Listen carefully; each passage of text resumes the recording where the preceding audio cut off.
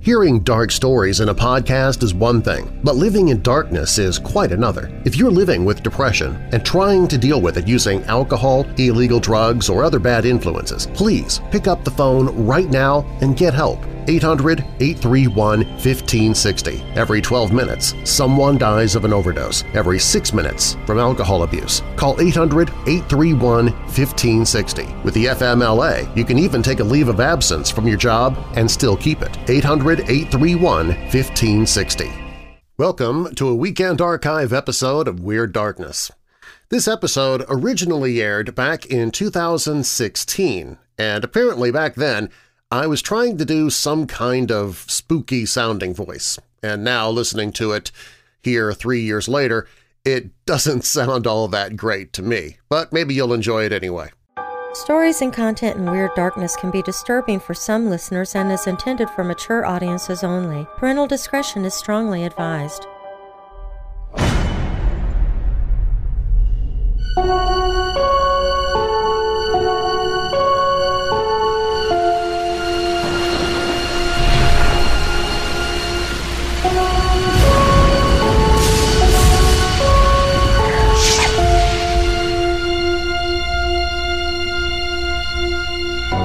Welcome to My Haunted Life Tuesday on Weird Darkness. I'm your creator and host, Darren Marlar. This week, I have 6 stories to share, all of which come from our friends at MyHauntedLife2.com. We'll hear about a ghostly car in Detroit from an anonymous fan. Another anonymous submitter brings the unsettling personal story of patient speaks on radio while in surgery. Author G. Michael Vasey tells of a meeting with God. An anonymous poster submits the tale of a weird call. We also hear stories about a visitor from Vietnam and a Ouija board ghost. So sit back, turn down the lights, and come with me into the Weird Darkness.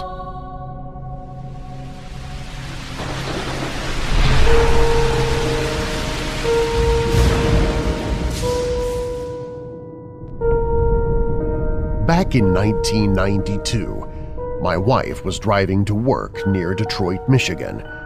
On an isolated road in broad daylight, she came upon a car in front of her that was not moving. She slowed down and the car was engulfed in fog and completely disappeared right before her eyes. There was no side road or anywhere it could have gone. It vaporized completely. She cautiously drove through the area where the car had been and went to work. She was so shocked by the event it was several days before she could speak of it to anyone. To this day, she has no idea what went on in Detroit, Michigan.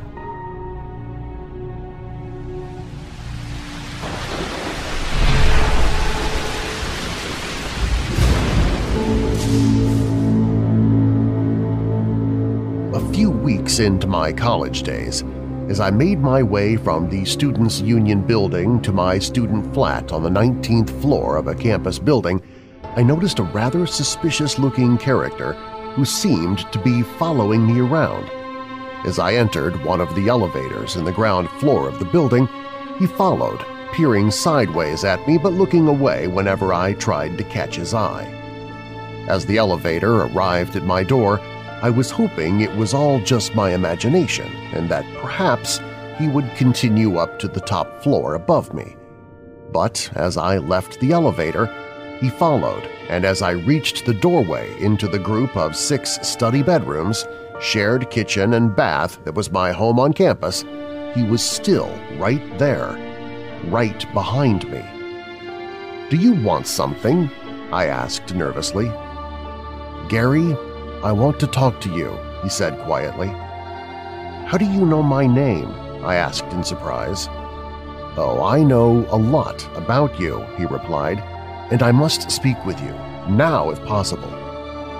Reluctantly, I led him into my study bedroom, and he introduced himself as an Indonesian student.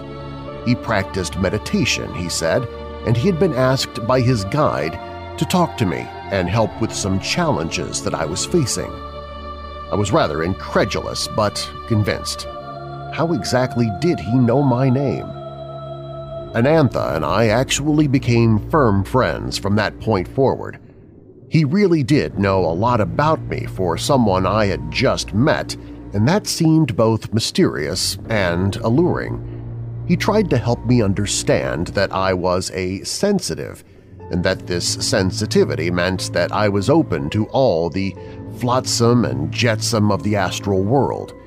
He also told me that my uncontrolled reaction, pure fear, was attracting things from that realm that I was probably better off without. He started to teach me some psychic self-defense methods that were useful, but the problem was that the smallest hint of any phenomenon, I became a total wreck, and fear possessed me completely. In order to help me overcome this deep-seated fear, he suggested that it might help if I could share a controlled experience with him. Sitting me down in a comfortable position, he asked me to close my eyes and relax. Peeking out of the corner of my eye, I watched him do likewise. Suddenly I was with him in a stone tunnel. It seemed to go on for a great distance, and as it did so, it slowly curved around so that you could not see where the tunnel went. What I could see, though, was the brightest light I have ever seen. It filled the tunnel with golden light, but its source was always just around the bend in the tunnel, so that it could not actually be seen directly. The light began to fill me with laughter. It made me feel very happy, happier than I had ever felt and happier than anyone has any right to feel. I began to laugh out loud, and as I did, tears of joy sprang from my closed eyes. As I laughed, an odd thing happened. My laughter seemed to become magnified thousands of times and to descend in pitch until I realized that this was not my laughter anymore, but someone or something else's laughter. The laughter permeated throughout my entire being so that everything was laughter and golden light, and I knew then that I was in the presence of God. When I finally came out of the trance that I had found myself in, Anantha was already sitting opposite with me with a smile on his face and a questioning look in his eyes. "You see, he is always there for you," he explained. "There is no need to be frightened. All you have to do is trust in him." As I discovered on several occasions since then, a wonderful experience like that quickly fades just as the memory of a dream fades. At the time that it happens and shortly afterwards, it feels as if it should surely stay with you forever, but it fades just the same as consciousness returns to normality. And with its fading away, so too the newly found and almost grasped confidence went with it, and as Anantha left, I was ashamed to feel just as frightened as I had been before. Anantha did help me a lot, though. Through slow perseverance, he got me to a state that I could best describe as the toleration of fear. He was also someone that I could share my thoughts and experiences without fear of reproach or that look of horror as your confidant realizes that you might well be a total freak. Unfortunately, he left the college at the end of my first year, returning to Indonesia, and I never heard from him again.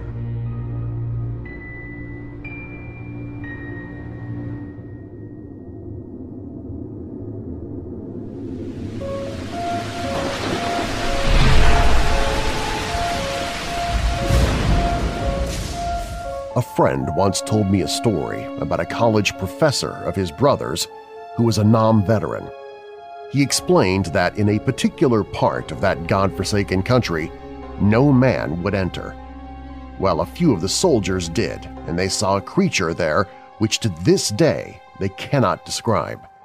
The creature was about 10 yards away from the patrol, and in the blink of an eye it was suddenly right in front of them, then suddenly standing behind them. After they returned home, this creature showed up at the professor's home in Maryland. It would physically make marks on his body and his wife's body. He contacted an old friend from the war who lived up in Canada, and he said it had visited his family too. Apparently, all but one of the patrol have been visited by this creature.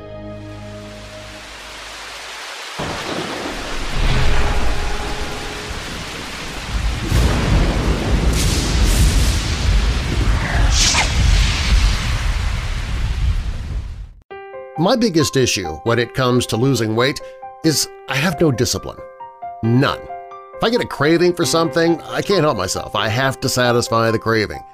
But I'm trying something new now. No food after 6 p.m. Easier said than done, right? Well, that's my junk food monster time. Your time for daily cravings might be different. Well, fortunately, I found this CBD oral spray, and it has been a big help, at least to me. Whenever I get this unhealthy food craving in the evening, I can keep it at bay with a few sprays of this product under my tongue. It's a salted caramel taste, too, which kind of takes care of the sweet tooth at the same time. So the craving to eat is gone, the sweet tooth is gone, calories none. If you need a little help battling back the craving monsters yourself, well, you can find a direct link to this CTFO weight loss oral spray on the sponsors page at WeirdDarkness.com.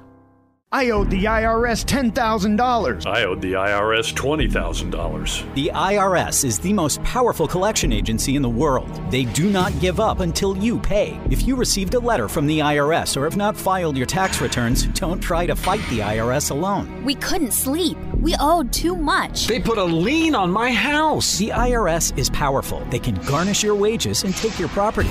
Call Good Friend Group Tax Relief Experts. Our agents can help you resolve your tax debt, usually for much less than you owe. We were being audited. I called and a great big weight was lifted off my shoulders. I qualified for the Fresh Start program. I paid less than I owed. Call Good Friend Group Tax Relief Experts. 800-323-8441. Together, we can get the IRS off your back and reduce or eliminate your tax problem once and for all. Call Good Friend Group Tax Relief Experts. Your good friends for tax relief. 800-323-8441. 800-323-8441. You've heard me talking about MyPillow for a while now. Well, I bought a memory foam mattress a few years ago, thinking that it would be more comfortable for me, and it was for a while. But if I'm in bed for too long, it really hurts my back, to the point that I can barely walk the next morning. I was to the point I had to sleep in shifts just to give my back a rest. But somehow, and I'm not sure why, but placing the MyPillow mattress topper on top of the memory foam has completely eliminated my backaches. I wake up with zero pain now, and that is the best way to start the day. But if you've never tried any of the MyPillow products, now is the perfect time to investigate because they're offering 4 pillows at once, 2 premium and 2 go-anywhere pillows all together for one low price. And you can get free shipping if you use the promo code WEIRD. Go to MyPillow.com, click on the 4-pack special, and enter promo code WEIRD for free shipping.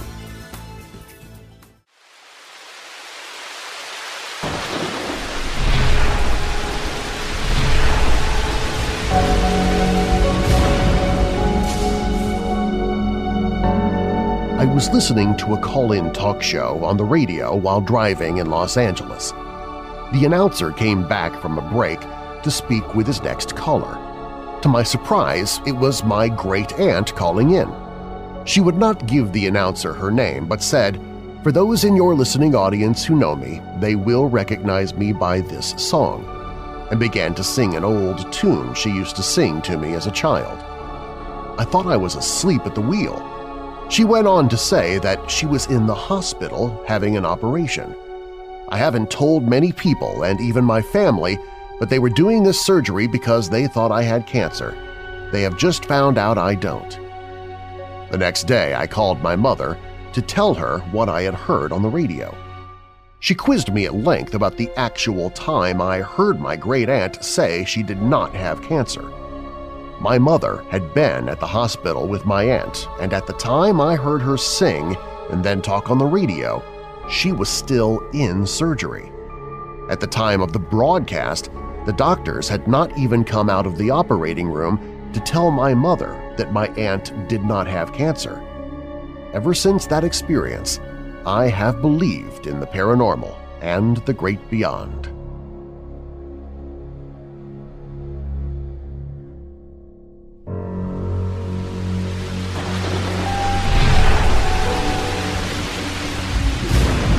My mother's friend's family lived in a house that was in one of the oldest recorded towns in Texas.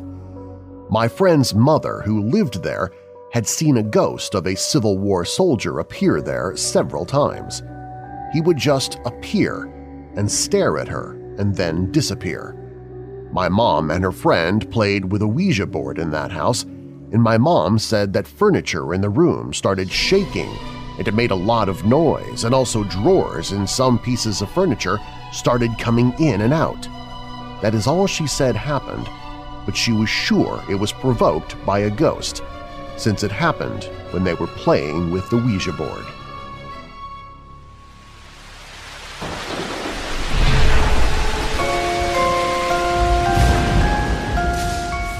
Just over a week ago, I was lying in bed, relaxing and trying to fall asleep.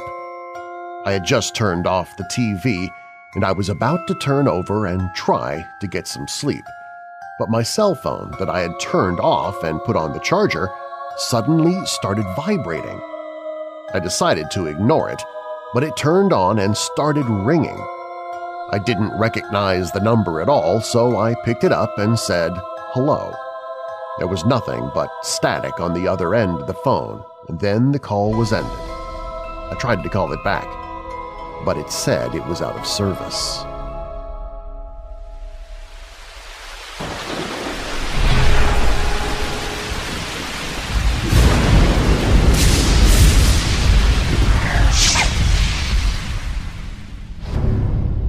Do you have a dark tale to tell? Fact or fiction? Share your own story at WeirdDarkness.com. We might use it on a future episode. All stories in this episode were submitted anonymously, except for A Meeting with God, which was written by G. Michael Vasey from the book My Haunted Life. You can find links to all of these stories or the authors in this show's description. Stories used on My Haunted Life Tuesdays can be found at myhauntedlife2.com. The audiobook Caught in the Web by Jason R. Davis is on the audiobooks page at WeirdDarkness.com. Music by Shadows Symphony. Find more episodes, join our Facebook group, and email us directly at WeirdDarkness.com. I'm your creator and host, Darren Marlar. Thanks for joining me in the Weird Darkness.